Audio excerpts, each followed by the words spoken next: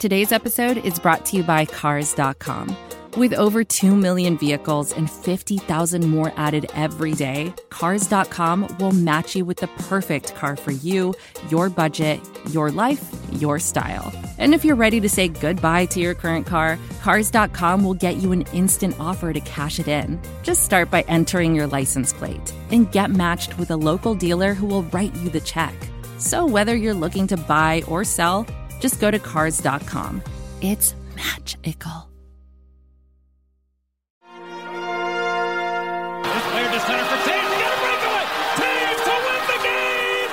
Touchdown! Marion Hossa. A singular effort. Third Smith. 22 years old. Crawford did it again. Crawford. Call the cops.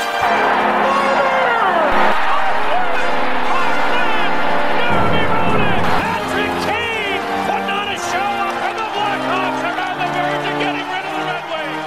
And the Blackhawks. Welcome back to another episode of Musings on Madison. Well, I guess it's not welcome back. It's welcome to another episode of Musings on Madison here on the Second City Hockey Podcast Network. I'm your host, Dave Melton, the site manager at Second City Hockey. You can find me on Twitter at DMelt57. And we got so much critical acclaim from last week's episode that we recorded during a Blackhawks game. And by critical acclaim, I mean, I think one person told me they enjoyed it. So we're decided we're going to do it again as the Blackhawks are about to face off against the New York Islanders, and I've got all the line mates assembled to discuss the things that have happened with the Chicago Blackhawks for the last week and maybe talk some people off the edge and all of that, but we'll see where it goes. So up first, the analytics darling of Second City Hockey you can find on Twitter at Jehoshaphat's Witness, and they, like me, have probably spent the last few hours trying to figure out how to pronounce the name Pedro Grifol. It's Shepard Price. Yeah, there was like an Astros bench coach who was in the running. What happened to that guy? Because he was younger. Yeah, like Pedro Estrada or something. Everybody on the internet was convinced the White Sox were going to hire him a week ago, and now it's this guy instead. But all the reviews are good, so I don't care. Yeah, well, I think again, it's just like objectively worst team. How much of that is on him? Because the Kansas City Royals haven't been better than the White Sox. Well, but I don't think he was the manager. No, but he was the bench coach. So how much of that responsibility is there? Well, if you're the bench coach for a shitty roster, how much of it is your fault? And I guess there was talk that he was like, because Ned Yost is like the grumpy old man, kind of like Tony La Russa, and that Grifol was the guy steering Yost more towards the like, here's some new information that people think about with baseball now. Oh, if he's a wit plus person, I'm down. We'll see. I don't, but all reports are good reports so far. So I won't be able to get mad about the White Sox at least until like May now. So that's a nice. There's only one team I'm currently mad at. Well, it's not this one, and it's not even this one. Oh, okay, that's good. Well, then we won't talk about the other one. It's the Honolulu Blue one. Yeah, well, we don't care about them. So also with us this evening, he is the Second City Hockey. What Brendan Murphy is the counterparts. You can find him on Twitter at Mill182. It's Mill Savage. Oh, Brendan, my guy. How's it going? There's been a lot of Taylor Swift talk in these channels the last couple of weeks, and I feel like we need to bring it back into like our direction of the musical world. So I figured Counterparts was a good place to start. Oh yeah, for sure. And there's some new music out there. Like I think Architects had some new stuff out recently. I was going through the old release radar today. There's some Hawthorne Heights song out there. So I know Taylor Swift. Have y'all heard the new Demi Lovato? Because that's some of the best pop punk I've heard in years. I'm gonna no, I haven't, and B, I'm gonna have a significantly higher bar than Demi. I just refuse to believe that sentence is true. I'm sorry, Shay. It's so good. It's such a good album. Music's so well. Music's subjective, so whatever. Also with us this evening, she's not on Twitter, but you can find her at secondcityhockey.com under the name LBR, where she is Second City Hockey's bull and wall of text. It is Betsy. Well, we can bring it back to T-Swift. No. Why? What? Are you registered? Betsy, are you registered? I am not, because I'm going to try to get through work. I've gotten the last one I got through work. Wait, it was great. Is this registered for tickets for her tour? You have to get Jesus Christ. Ready for it. I mean, good for her. Happy for all her fans, but Christ, you have to register to get tickets? For fuck's sake. I mean, I think a lot of bands should do stuff like that because it would help with scalpers ahead of time. I was going to say, is she doing this because like she's selling it through her own website to like get away from Ticketmaster and those bastards? Because if she's doing it for that reason, cool.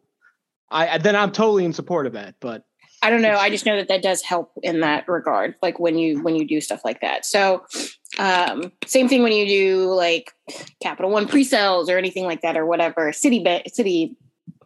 All those stupid pre-sales. All those dumbass things that people do now. All the credit cards trying to get in on that. Those help. Yeah. No, it's a very unfamiliar place for me to get into because the last show I went to, I think had maybe like 400 to 500 people there. So I can't really speak too much on what it's like to like. I think she's playing in Soldier Field. So. Yep. I mean, I did go see Elton John there, so it's the big nice venue, I guess, for a concert. Yeah, I was gonna say the last two that I went to were both arena concerts. It was Ariana Grande and then Queen. But I went to Kesha at a smaller venue, just because it was smaller-ish. It's a venue called the Roxy that's near Truist Field here, so where the Braves play outside of Atlanta because they're the Cobb County Braves. I mean, they are. They are not in Atlanta. They're not even in the same county as Atlanta. You are correct. Hey, since I mentioned Soldier Field a few seconds ago, Mill, how much am I going to love Chase Claypool? He's very talented.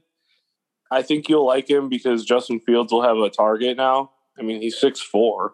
I'm also incredibly biased because in Notre Dame. Yeah, because Notre Dame. So no, I adored Chase Claypool when he was in college. I thought he was a delight. So it's going to be good for him to play in front of a lot of Notre Dame fans who are also Bears fans. He's just it comes down to like the logistics of the contract and how many receivers the Steelers have, and he's just not really like a Pittsburghy type. I don't know. Like I think they thought he was going to be something else. Yeah. Well, don't we all? But we all thought we were going to be somebody else, Mill. But I like him. I think you guys will enjoy him, and he's a nice like piece to have there for Fields. Yeah. All right. Well, hey, but let's pivot to the real reason we've all gathered here, not Chase Claypool or Taylor Swift or anything else. It's the Chicago Blackhawks.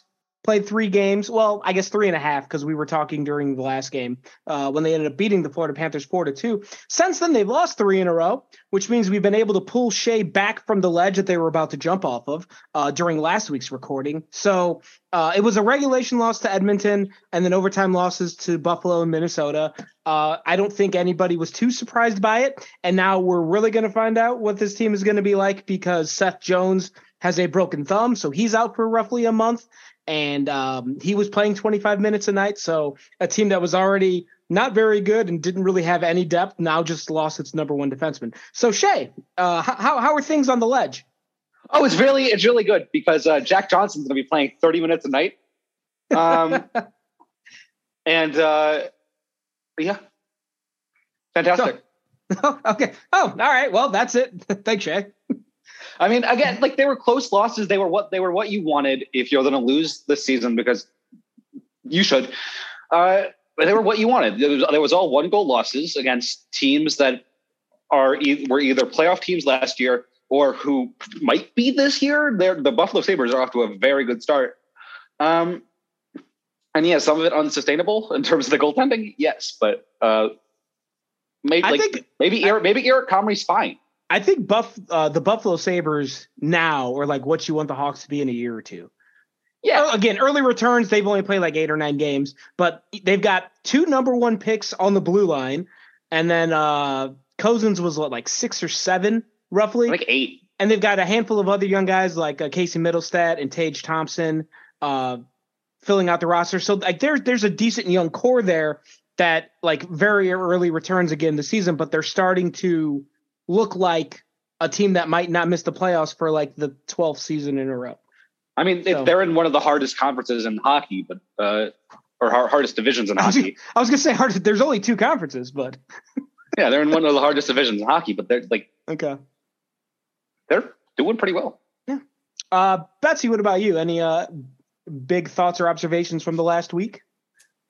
So I want them to have entertaining games. So the last game was entertaining and the Edmonton game was entertaining, but the Buffalo Sabres game was like soul-suckingly like depressing, because even though they scored, first and had a lead and everything like that, and it looked all right, they were playing horribly. Like it was their messiest game ever. And then they followed it up with a game that they played better in, but turnovers were worse. It was the first time we saw a lot of turnovers and a lot of exit zone fails. They have been pretty good at transitioning. They're still bad at cycling and getting the puck in the zone for long periods of time. They do it occasionally. And when they do, they tend to score, which is actually nice. But I don't think that they didn't play well in the latter 2 games. And I don't care if they win or lose. I'd prefer losing, but I'd like to see them play better. And one of the stats that they had done well in the first few games, including the Colorado game, a little bit, was they kept quality chances against down. They're not good at possession, so they're not going to do that. But the last few games, including the Edmonton one, that were not good at that. And I don't want them to slip on that. Like that's the one thing they have going for them. Because the goals are going to regress to not good because they're it's because they don't have a lot of players with historical. Well, they also just aren't. They're not generating chances that are sustainable. Like they're scoring on more chances than they should. In terms of probability, Mike Kelly on NHL just like they had like a big segment where they were going through teams and going, is this a trick or is this a treat because it's Halloween? It is breaking news. Yeah, the Blackhawks came up, and of course, all the people were like, "Yeah, it's obviously a trick." Like it's not sustainable. But Mike Kelly's analysis is. Well, I mean, we had the game show "Is It Sustainable" at Second City Hockey last Monday, and Bob Barker quickly determined from the grave that is Bob Barker no longer with us. Did I just kill Bob Barker? I thought he passed away recently. I don't know, but Bob Barker is dead. You're clear. Okay, thank you. You're in the clear. I'm sorry, I didn't mean to exit. But yeah, the whole like going through all the numbers and like looking at how they won games, like, oh, none of this is going to last. So it felt like the market correction for what had happened in the first handful of games has arrived already, and now we'll see where it continues from there because it does seem like the schedule gets there's more and more like better teams showing up and like teams that aren't off to miserable starts like they did lose to Minnesota on Sunday night, who was one of the better teams in the league last season, although they were having a dreadful start to the season. So I think there's more like I think Carolina's lurking on the roster or on the schedule this week. The Kings are there and the Kings I think are off to a decent start. So there's some higher grade opponents coming up and we'll find out just what we really think about this Blackhawks team after that stretch of games. And I guess we should bring Mill in too to get some of Mill's thoughts. So Mill, please join the party. Oh, I don't really have any thoughts. All right. See ya. They're playing, I think, on par with what we said earlier in the season. And I think Shay and Betsy kind of harped on it last podcast. They're not going to keep scoring and sustaining those fluky, weird opportunities.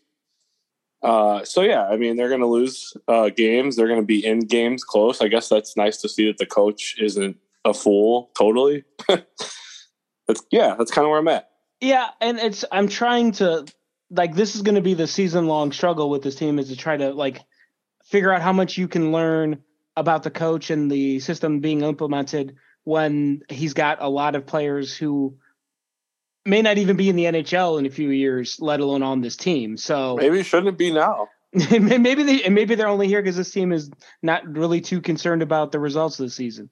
At least maybe they really should be playing half an hour. Well, yeah. At least his suit is okay tonight.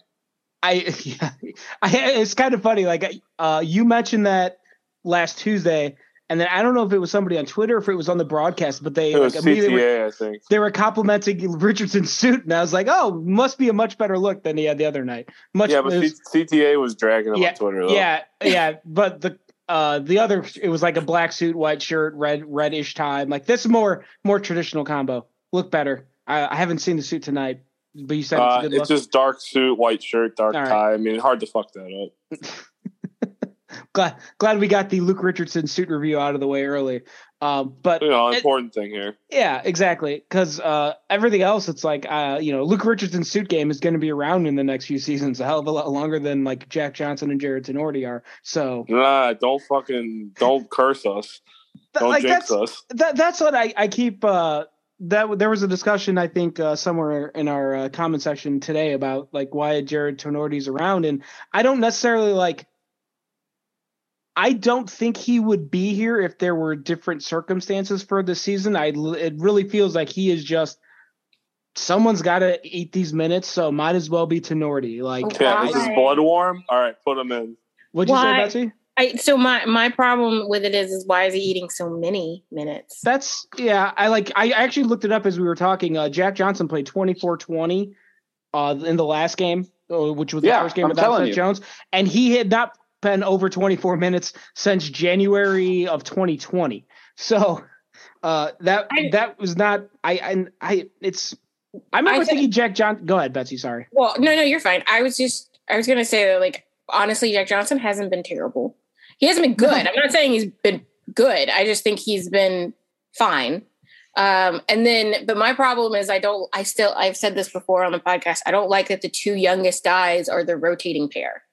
That seems counterproductive to any sense of wanting to develop them. Like, we all agree that Caleb Jones is not very good right now, but he has at least potential.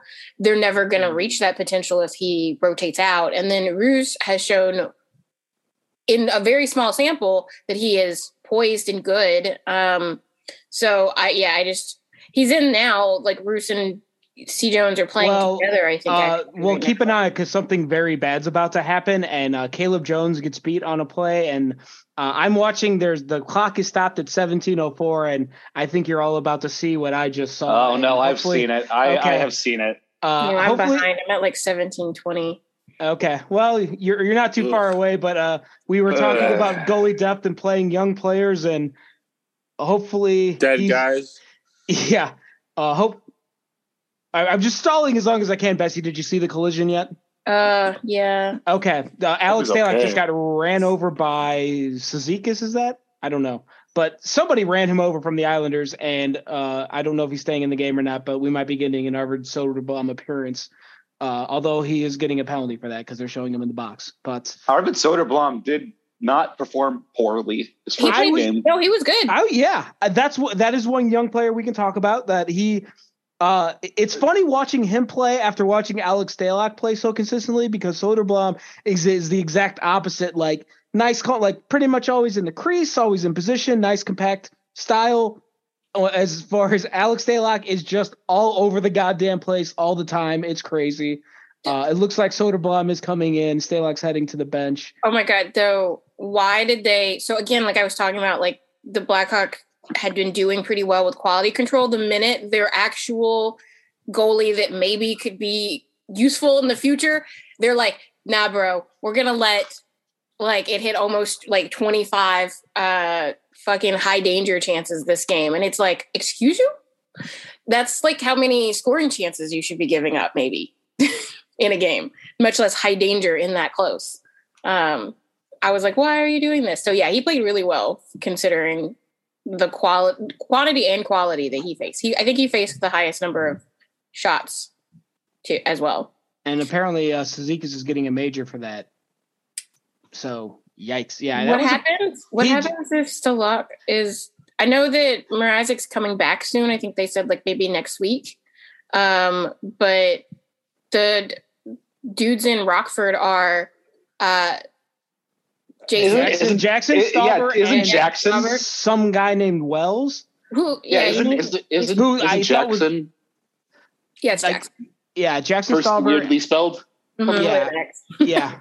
Yeah, and then I remember thinking like there was a brief thought for a while that the Hawks might add another veteran goalie just to have one in the organization, and they might need to sign someone. I don't know what goalies are available. I think they're throwing Cizikas out of the game. Yeah, he's getting a game misconduct. Yeah, I mean he should that was intentional. That looked like it anyway. So I'm not. Oh, fuck! They need to stop breaking. And poor Stalock. I want him to do. I feel like he didn't throw the elbow though. Like he kind of just ran into him. Because if you look, it's like I don't like it, but also fucking Stalock was like right there. That's a rough one. That's just a terrible collision. I think he could have. I get the Stalock was out a little bit, but I feel like Zikas didn't try even a little bit. Yeah, there's I believe the way the rule is written is that the player is has some level of responsibility for getting out of the goalie's way, and there was plenty of space to do so. I look at for a second, Cizikas was trying to go across the face of the goalie, and when that wasn't going to happen, he just tried to run him over, and you can't do that to a goalie. Not only did he was also in a bad position because he rammed him into the net too. Did you see him break his stick in the hallway? No, it looked fucking the Bash brother getting kicked out of the game in Mighty Ducks. Was that Dean Portman or Fulton? Yeah, when he gets kicked out on the first draw and he's throwing the bench or whatever, the stools. Yeah, well, so we'll see what happens with Stalock, but it appears Soderblom's going to be the guy for at least the rest of this period. Scott Darling is on the broadcast, so I don't know if he's going to be able to show up as an emergency goalie, but the Hawks might have some goaltending depth issues at the moment. But you know what? But before we go ahead, Betsy. By the way, I believe Stauber is actually injured right now. So the next up would be Dylan Wells, who started the season in the ECHL. Yeah, I think somebody is going to. There might have to be a contract thrown out to somebody. I have no idea what goalies are out there. What's Jean-Francois Berube up to these days? Enjoying retirement, probably. Well, I don't know. What's Jeff Glass up to? I was trying to think if there's any other goalies that season. There were other goalies that season, but I think maybe Corey Crawford's coming back. No, we wouldn't do that to Crawford. No. But hey, speaking of no, I don't have a segue for this, but Phil Kurashev's on the ice right now, and just wanted to take a moment to do our Philip Kurashev appreciation minute because he's had some pretty good games. That line with Taves and Kurashev and Taylor Radish has been probably the Hawks' best in the last handful of games. I think they were put together in the Edmonton game or maybe soon after that. It was after Tyler Johnson got hurt, right? They spent 2 minutes together in one of the games that I covered, and now I'm blank. It was the Sharks game. Okay. And they were easily those 2 minutes were it was 3 shifts, and they were the only line that did anything of it was just really powerful. In the next game they put them together. So, but yeah, they've had they've been in the positive for all of the possession numbers, and they had I believe they scored a couple of goals and haven't given up any against, and they're not starting in the offensive zone every single time, so it's not like they're getting sheltered minutes of any kind. They're just playing well. So that's encouraging to see because 2/3 of that line could be potential long-term pieces here. And I guess the third part of it might be trade piece. So that's a win-win-win for everybody involved. The best line prior to that was the third line, which also had when Kurashev was on it. When it was Lafferty, Kurashev, and Dickinson. Mm-hmm. Huh. Yeah. I wonder what the tying connection is there. Hey, we've got Ben Pope on the bandwagon because he wrote in the Sun-Times earlier. I think it was over the weekend. The headline was something along the lines of he's playing well in every line he's been put on. Yeah, so. He's driving possession. Not to take. Obviously, Lafferty and Dickinson were doing really well on the penalty kill, and they look fine on 5-on-5, but obviously most of their points have come not 5-on-5. And Kurashev is just, I love, right before the season started was, the call to arms of, somebody was I just don't understand what anybody sees in Kurashev. And Dave was this is the bat signal for Betsy to come in. Yes. And I was like, listen here. So I feel very my dude or dudette. Listen. I think we all feel a little bit vindicated. I hope he carries it through the season, because he did have bursts of this last year too, but not as high, like not as well last year. The year before that, he was more consistent, but again, he wasn't hitting that peak, but he was like 20. Yeah. And it's, he's still relatively young. This is a big year for him because it is the end of his entry-level deal. And not that he's going to command a lot in free agency, but he'll still be restricted anyway. But it's just, that's usually like after your 3-year entry-level contract expires, that's where most teams usually feel like they have a decent understanding of what a guy is going to be, and what happens with the player after that contract expires is usually a pretty telltale sign of their future with the organization. Like if the Hawks happen to lock him up on a bridge deal or something before the season expires, I think you have a pretty good sign that the Hawks believe he's a long-term piece. If they wait till the offseason and tender him and don't offer him a contract, that's probably, or like they only offer him the qualifying offer that goes to a restricted free agent, that might be a sign that he is not as highly thought of in the organization as he is, say, on this podcast. So, but we'll cross those bridges when we get there. Hopefully he can continue playing well. Hey, the Hawks, by the way, are just about done with this 5-minute power play, and it says for the game they have 3 shots on goal, and that can't be good. So I've been half watching and half chatting with this group here, but looks like the power play was a giant bag of shit. Yeah, you didn't miss anything. Yeah, no, it was not good. I'm a little bit farther. I still have more power play left. But my stream is really far. Oh yeah, well, yeah. Sorry to spoil it. No, nothing good happens. Well, nothing was happening in the. Well, yeah. They spoiled themselves, okay? Well, I mean, like their point man is gone. Tyler Johnson was good on the power play. He's gone. Like, I think that's the biggest thing with like looking at this Hawks roster at the start of the season, that it was not good top to bottom. And then the other thought is like, people get hurt during a hockey season. That's just the way shit goes. And so whenever people were going to start getting hurt, they had even worse players coming up to replace them. And that's why over an 82-game schedule, this team probably going to be at or near the bottom of the standings. We'll see just how low it gets. And as I say that, and as I'm saying that, Shay, Boris Kachuk just took a puck off the leg, and now he's hobbling to the bench. So he might be hurt again. Oh, great. And he just came back. Here's the thing. Like, with Seth Jones's injury is especially important on the power play, because as you mentioned, he's the point guy. Who's the best point guy on the Blackhawks roster after Seth Jones? That's a legitimate worry. Is it really Caleb Jones? That's a major problem. That is a major problem. I thought that was the plan. They should call it. Is the plan, but long-term picture, they need offensive defensemen, and they need Korchinski to get here. They should call up a kid, one of the kids, Gula, anybody, to play a little bit, get them some time, and they could play top line power play, soft-ish minutes. That's what they should do. But the only time they call the kids is to inform them that they've been traded. Hey, you're going to Montreal. Have fun. Recently, that is very true. Yeah. All right, well, we're going to take a quick time out. We're going to come back. We're going to talk about some other hockey stuff, maybe some food stuff, and then we'll call it a podcast. But come on back on the other side of this break for all of that. This is advertiser content brought to you by Frito-Lay. Hello, I'm Chip Murphy, here to get you ready for the big tournament. Tonight we'll break down who will be cutting... Cut! What are you two doing? Sorry, Chip. Prez here got his feathers ruffled when I told him Ruffles has 0 chance of winning the title. And I was letting Dip know that she is not taking into account Ruffles' iconic ridges. Guys, it's March. We have to start talking about the tournament. We are.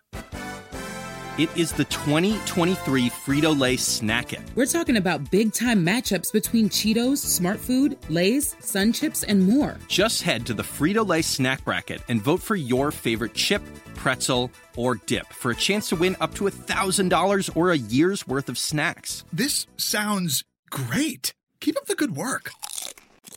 Just go to fritolaysnacket.sbnation.com. No purchase necessary. Sweepstakes ends 4/3/2023. Void where prohibited. Here's worth of snacks awarded in the form of 52 coupons, each good for one bag of chips. See official rules at fritolaysnacket.sbnation.com. Welcome back to Musings on Madison here on the Second City Hockey Podcast Network. And as promised before the break, we wanted to dive into a few more Blackhawks-related topics before we get into our potentially award-considered food discussion. But anyway, the one thing that it came up a lot, it was during the Wild game when about 2.5 minutes left, tie game, Patrick Kane got hit near the boards. I think it was more of a unfortunate timing than anything malicious or dirty from the Minnesota Wild player involved. But whatever it was, it looked really bad. And they were obviously getting a penalty. And as soon as the situation happened, Max Domi immediately went over, started to fight with whoever the Wild player was, thus negating a Hawks power play. It was I think they played 5-on-5, and then the Hawks lost in overtime. And this is where the eternal debate about that comes up in hockey about standing up for your teammates, yada, yada, yada. I think we all know the sides here. And I'm trying to not to make this a zero-sum argument because I don't want to just say, oh, Max Domi's an idiot for doing that. I understand that 90 to 95% of hockey players, maybe even more, are probably going to react in a similar manner to Max Domi in that situation. I feel like if there was ever a circumstance where maybe don't do that, that was it. Like with a tie game and 2.5 minutes left and you're going to get a power play. And I think that sentiment is shared by Patrick Kane because if you go back and watch it, Patrick Kane tried to hook Max Domi away from the fight as it started to no avail. So I don't know if any of you have thoughts related to this. But I guess I'll swing it over in the usual order. We'll start with Shay, just see what your thoughts and feelings are on that. Yeah, I don't think this is going to surprise anyone, this take coming from me. Fighting in hockey is dumb and should be gone by now in general. Head hits, concussions, everything's that it matters too much to weirdly fight. And I think Max Domi on ice and off ice is just a meathead. Well, and so, but again, he's expected from him. I think it's expected from the overwhelming majority of, and not even just hockey players. Well, I think that's just a professional. If it was Connor Murphy in the same situation, I would not expect Connor Murphy to fight there though. I don't know. I think I think in 2022 it's less than 90 to 95%. I think it's like 33%. But what if the player that is getting hit is Patrick Kane? Like I still think it's 33% because I think it's becoming more and more like there are players that you designate that are like that designated guy. I think that's why Ryan Reeves is still in the game is because like he is that designated guy that'll stand up. And I think that's your Tom Wilsons of the world.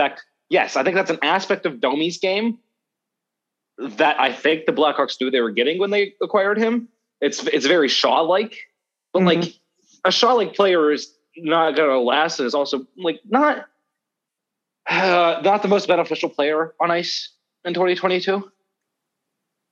Yeah. Well, yeah, it's like I don't mind a player that has that edge. And I think a lot of teams, you probably need a guy or two like that. But like the nice thing about Andrew Shaw is never a good thing. Yeah. But just the thing with Andrew Shaw is he was also good at hockey. It's like that's the thing. Like the days of the guys who all they could do is fight. Like those guys don't really exist anymore. Yeah, those are over. That's like the David Kochis of the world are don't exist. But I guess, and then the reason this came up, why I thought of this a few minutes ago was on the other side of that. Like what just happened in this Hawks game, they just railroaded Alex Stalock, and nobody jumped at Cizikas. And I thought that was an interesting dichotomy. Like it's the first period, it's a scoreless game. Even if he gets a 5 minute, like if you take a 2 minute penalty, the 5 minute major that he got, you're still going to have 3 minutes of power play. Like if there was ever a situation where I could be like, you know what? Yeah, go beat the shit out of somebody for running your goalie. That's a situation where I could tolerate it and I wouldn't be upset about it. Betsy, what about you? What do you think about that? So I used the phrase, it's admirable, but not smart. Okay.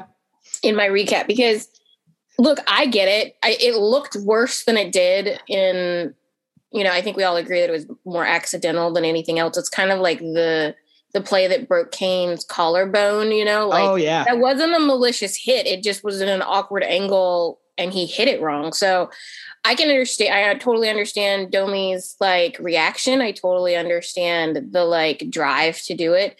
And I think I agree. Most players probably are okay with that. I think Kane is smart enough to be like, I want to win hockey games, and our power play is not great, but anytime it's still a chance. You still want a power play advantage. Yeah. So yeah, I mean, it's admirable. I don't dislike that trait in players. People know Boland, Shaw, those types of players are always extremely well liked when they stick up for other teammates in the right way or in the right situations. And I don't mind that. That just wasn't a great situation to do it in. Yeah, I think to what you said at the end there, I think I'm more of a time and place type of situation to where like in the first period of the game, somebody runs their goalie. If somebody jumped in and tried to fight Cizikas there, I still have there will be moments where the meathead in me will emerge. I had just enough of a sports background growing up that I know that's in there. And it'll come out when Marian Hossa got run over by Rafi Torres, I was standing on a bar stool MFing Torres at a TV. So I know that trait is within me, and so I don't want to make it sound like I'm totally saying every instance of a fight is stupid.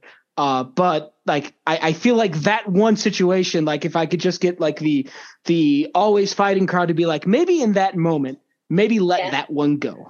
I will say that I think the reason nobody jumped in Cizikas right there is because Stalock looked legitimately hurt on the play, and everybody was just I don't want to fight right on top of him, because it looks like immediately the Blackhawks players both take an Islanders player and kind of stand next to them and are no, we're just going to stand here and hope for the best, because it looks like he got legitimately hurt. So that just reminds me of when Nicholas Kronwall borderline murdered Martin Havlat in the playoffs in I think 2009, and then they had a fight over the corpse of Martin Havlat. Yeah, that happens. There's been a couple of instances where a fight has happened and one player has almost crouched over an injured player to try to prevent the fight from hurting them. So in that situation, I'm actually happy that they didn't do anything, because can you imagine a head injury and then people fighting over them? No. Yeah. Mill, what about you? What are your thoughts on all of this? Well, first of all, let's not compare Alex Dalek to Martin fucking Havlat, okay? Yeah, no, we won't. The H stands for Havlat. But I don't think you can compare the type of meathead taking a run at somebody and fighting for the hell of it versus somebody getting hurt and defending them, because when you're competing in the heat of a moment, it doesn't take much to set somebody off. Yeah. And I don't really advocate for fighting. I think it's the John Scott days, that's over. It's stupid. But I mean, when you're competing, you get into it with guys over damn near everything.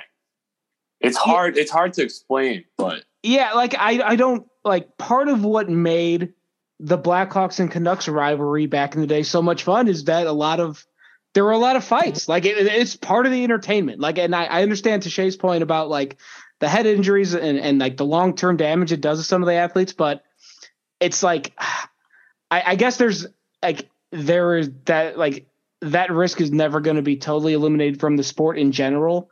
And I think what you were saying, Mill, the idea of guys if they just have a line brawl, they drop the puck and 5 fights break out, that's dumb.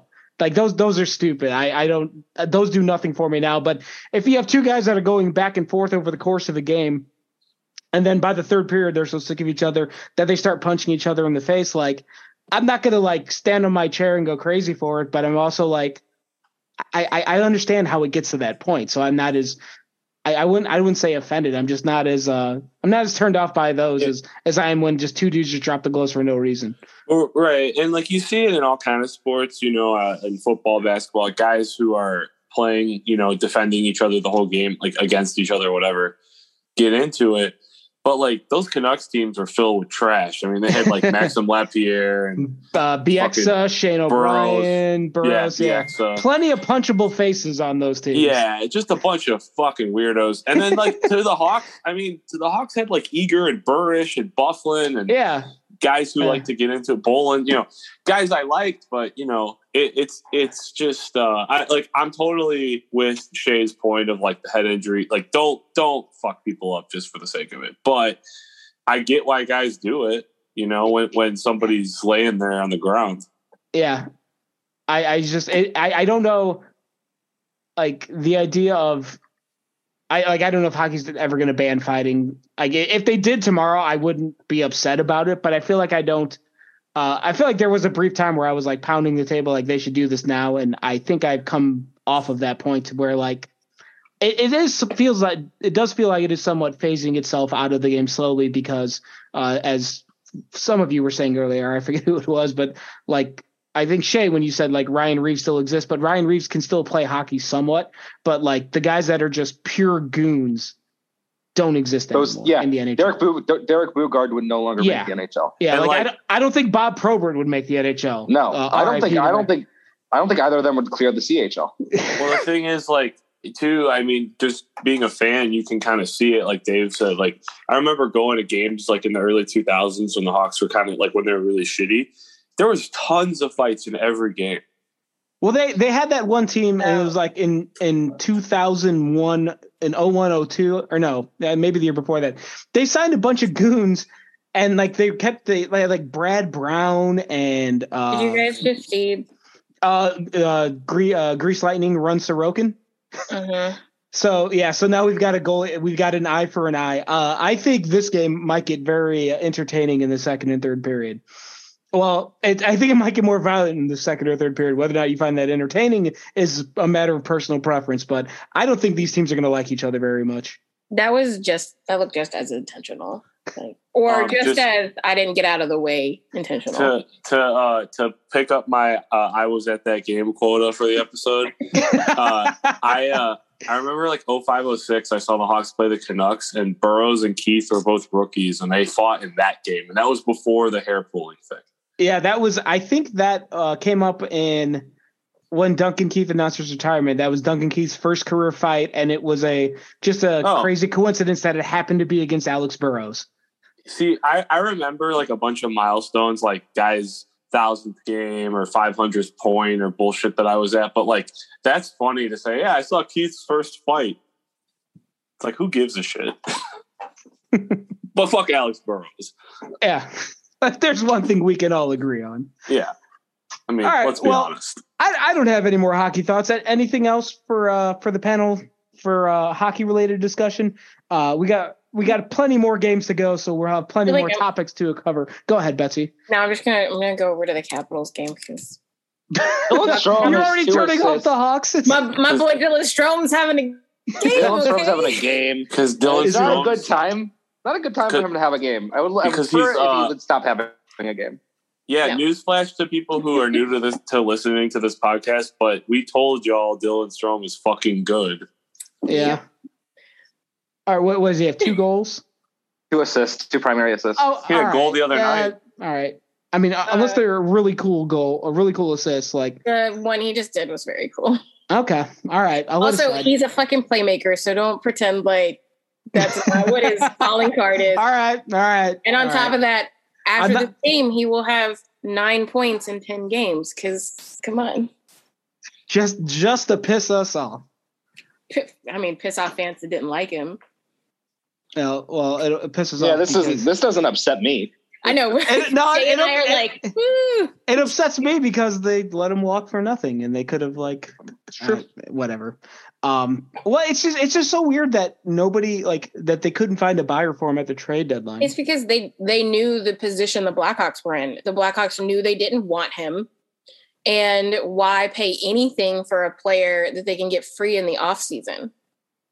Well, because you want to add him to your team for the playoff run would have been my thought at the trade deadline. But I don't know. That's a bigger risk because I mean you're willing to risk for a 1-year deal during the beginning of the season, but if you only have limited cap space, I don't know if I would necessarily go after him either, just because of the inconsistency and the whole, he plays with Patrick Kane and Alex DeBrincat thing. I can understand that. I don't understand not investing at least another season in him at a lower cap hit. Well, and look what happens. You put him again. The whole argument against him always was, he needs good players to play. Well, then put him with good players. Yeah, and now he's playing with, I don't know if he's on the same line, but he's on a team with Alex Ovechkin, who's, as first reported in Second City Hockey, a pretty good goal scorer. Most would say.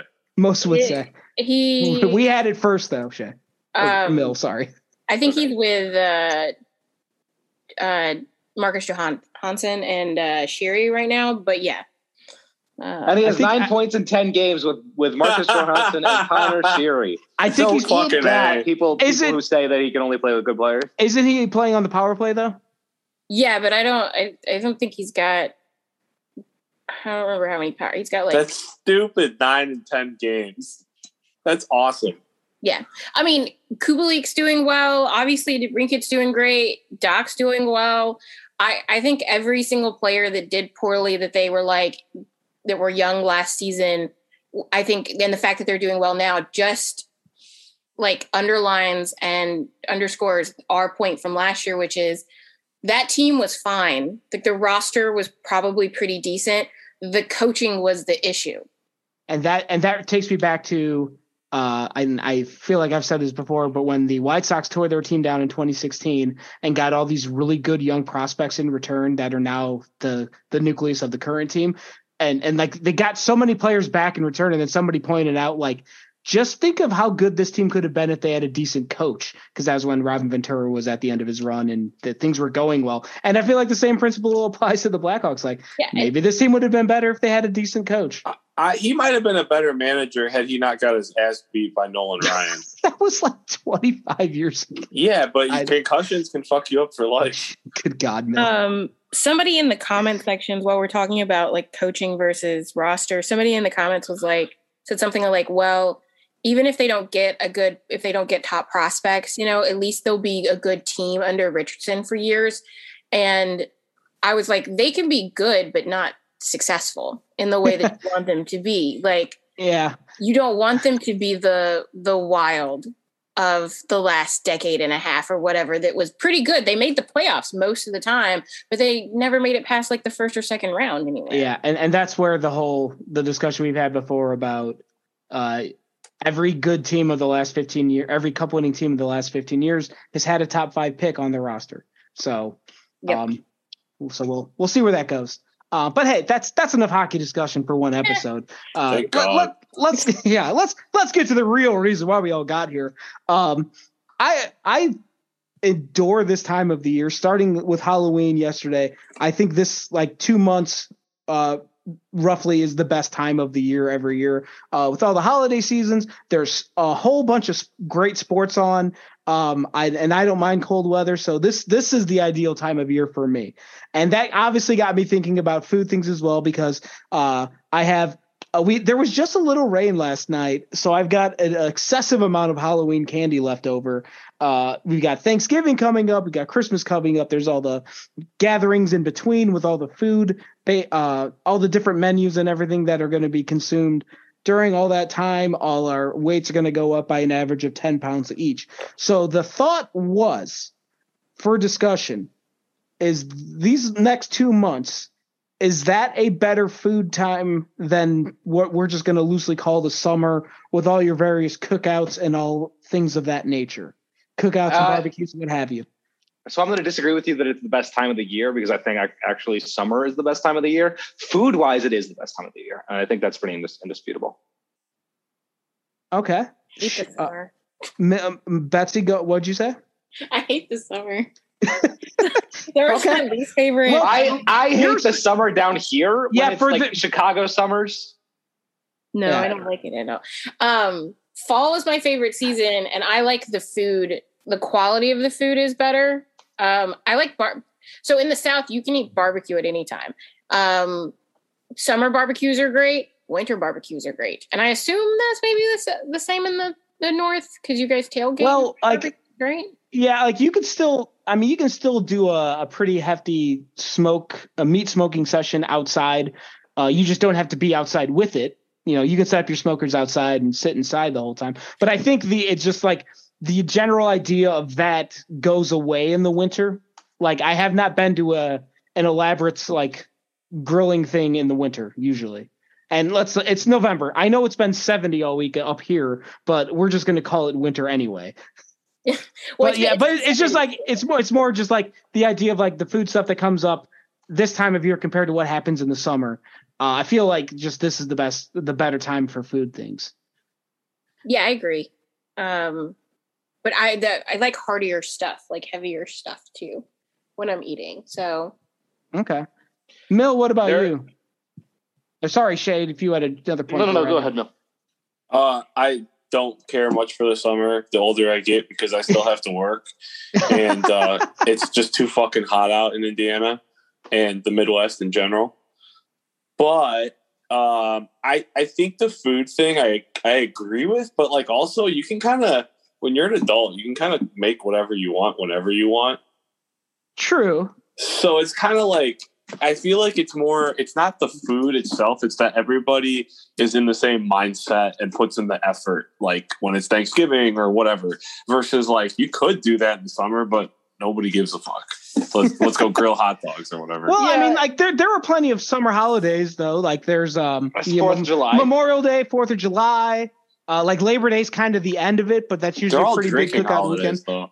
Well, so are Thanksgiving and Christmas too? Well, like, when your football team sucks, yeah. Well, yeah, between the Bears and the Lions and the Steelers, when are we ever good? Yeah. Well, the Steelers are probably good. The Steelers are going to go 500. Well, they've been good. They're going to go 500. The Bears or Lions. They're going to do that thing where they go 500, miss the playoffs, and get a worse draft pick. but yeah, like I think the like alcohol is on the menu at all of these things. I think for the anytime there's a social gathering, that's just yeah. Go ahead, Jay. Here's my thing. Stuffing doesn't taste as good outside of like late November. Like even December, it's just not as good. It's arguably in late November the best food in the world. I think stuffing is right up there with literally anything else. Yeah. Because there's literally nothing bad about stuffing, and there's plenty of ways to make stuffing to your liking. It is very versatile. Yeah, we always have 2 on the table. Stuffing is, again, I think it's literally perfect. So like, yeah, it just time of year is just always like, and then cookies you have it around Christmas. The Christmas cookies are always better than other cookies. Yeah. It's just all the seasonal stuff that pops up that you don't get any other time of the year. That just peppermint bark. Yeah. Yeah. Eggnog. Yeah. Yes. Yeah. I mean, these are, it's a way to like prepare myself mentally for like everything that's going to happen to me in 2 months. Like I went for a bike ride today cause it's nice and warm. And I'm like, I'm trying to burn off the calories now for what I'm going to do to myself for the next 2 months. Yesterday looked like Silent Hill outside. Today it was 66 degrees and sunny. What the fuck? I was going to say Resident Evil, but yeah, similar idea. Same shit. Yeah. You know, it was spooky. It was perfect for Halloween. It was like foggy. You know what? All right. I did want to do this because this is going to just be old man yelling at a cloud. But like last night in our area, and again, I don't know what conditions were like for you, Shay and Betsy, because you're not very close to where we are geographically.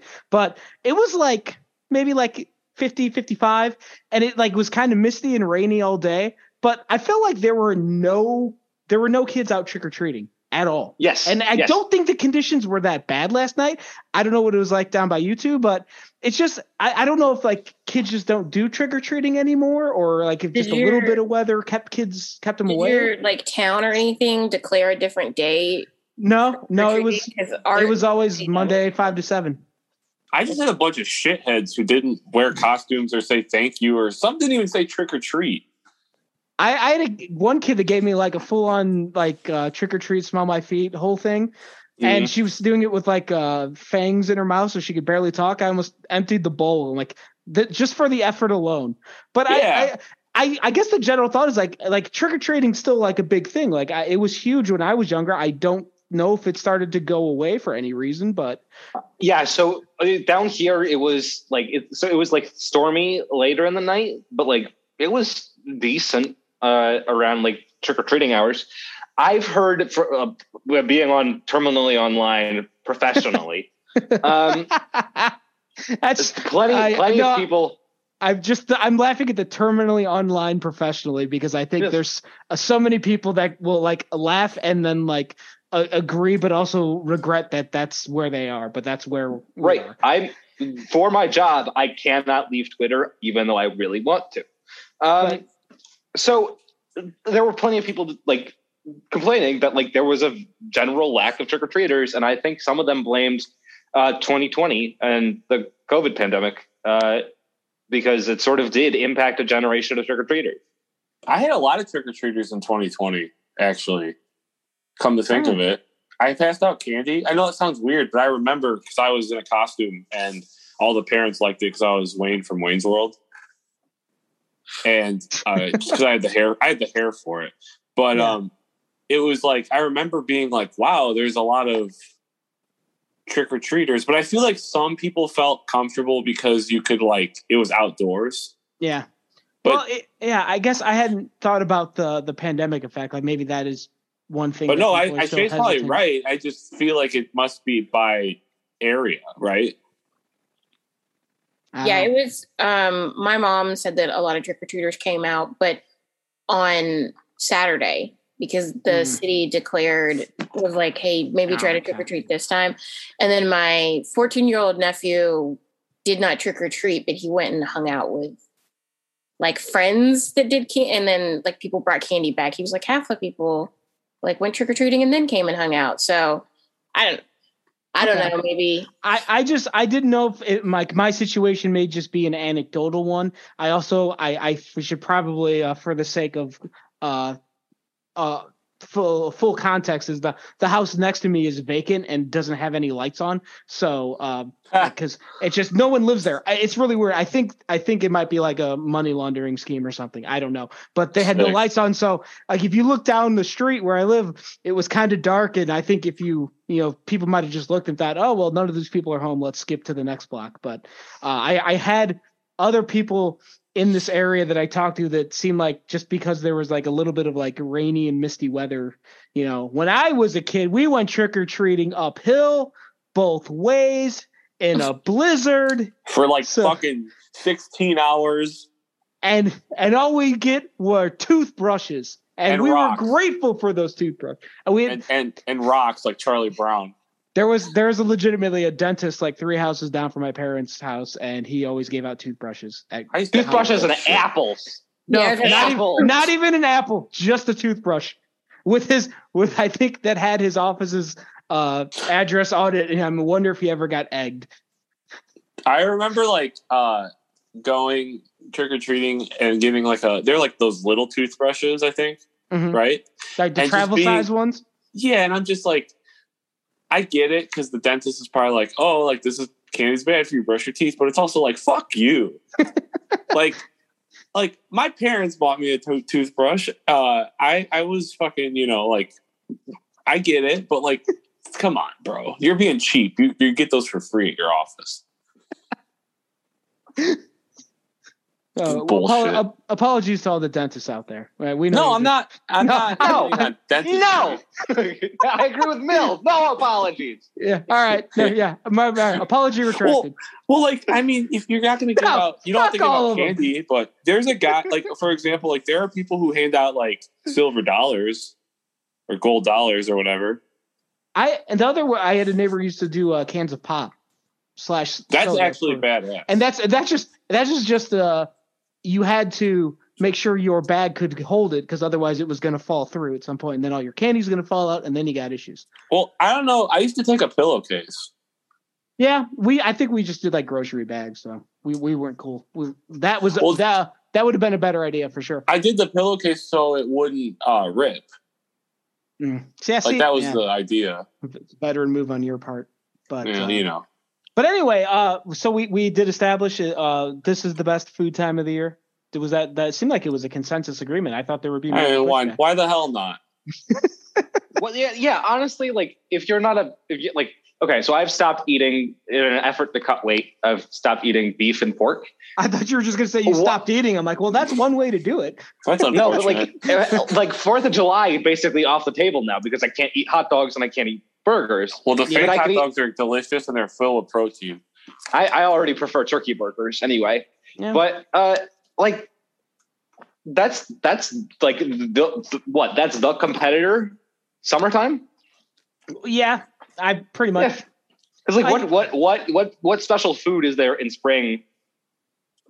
I guess part of that comes down to just how much of it depends on how creative people get in the summer. The people in your life get with their food situations in the summer. But I think that also can apply during the holiday season. So yeah, I think it's part of what Mill said about there's more like a concerted effort from everybody together because they're like big cultural holidays on the map, and they're just really centered around the food. So I think, and maybe this is like a Midwest talking point because of, it's colder, so we're not worried about we know we're going to be inside, and we know we need to have good food because we're not going to be outside, so we need something to enjoy inside, and it's going to be the food. So God damn it, we're going to make some good food. Yeah, this is when chili starts, and that's like the best. We should talk about chili though. Because living in Texas, they do it right finally. Chili doesn't have beans, people. We've talked about I think we've talked about this exact topic before, and I wholeheartedly chili. We don't have enough time to get. Maybe we'll do this next in another episode. I need to go back through the archives and figure out what chili related topics we've had. Shay seems to be on this hellbent. No beans. Doesn't have beans. The main ingredient of chili is the meat. My mom's family chili recipe has beans in it, so you're trying to call my mother a liar, and I will not have it. That seems like a good place to stop. Yeah, we'll come back to the chili debate. I'm sure it'll come up at some point because it hasn't gotten cold enough here to make chili yet, but I'm sure it's coming sometime soon. I'll be sweating if I made chili. Yeah. So I think that's going to do it for this here episode of Musings on Madison. Episode 101, by the way. I thank you to everyone that came back after our special 100th episode of Musings on Madison. I guess we should get ready for the second period of this Blackhawks game tonight and see what other shenanigans happen. But thanks to Shay and Mill and Betsy for hanging out this evening, and thanks to all of you for listening. Shay is on Twitter at Jehoshaphat's Witness. Mill is at Mill182. I'm at DMelt57. Betsy's not on Twitter, but you can find her at SecondCityHockey.com under the name LBR. And that's also where you can find all of our stuff, all of our game recaps, previews, yada, yada, yada, all that good stuff. And then 2ND City Hockey is the main Twitter account. And you can follow along with all our stuff there as well. And we'll be back next week with whatever happens over the course of the next week of Blackhawks hockey. But we'll hope you'll come back for all of that, and we'll talk to you then. I would love to love you if you were someone else. So forgive me for being unresponsive. I'm sure it's hard to say you're in.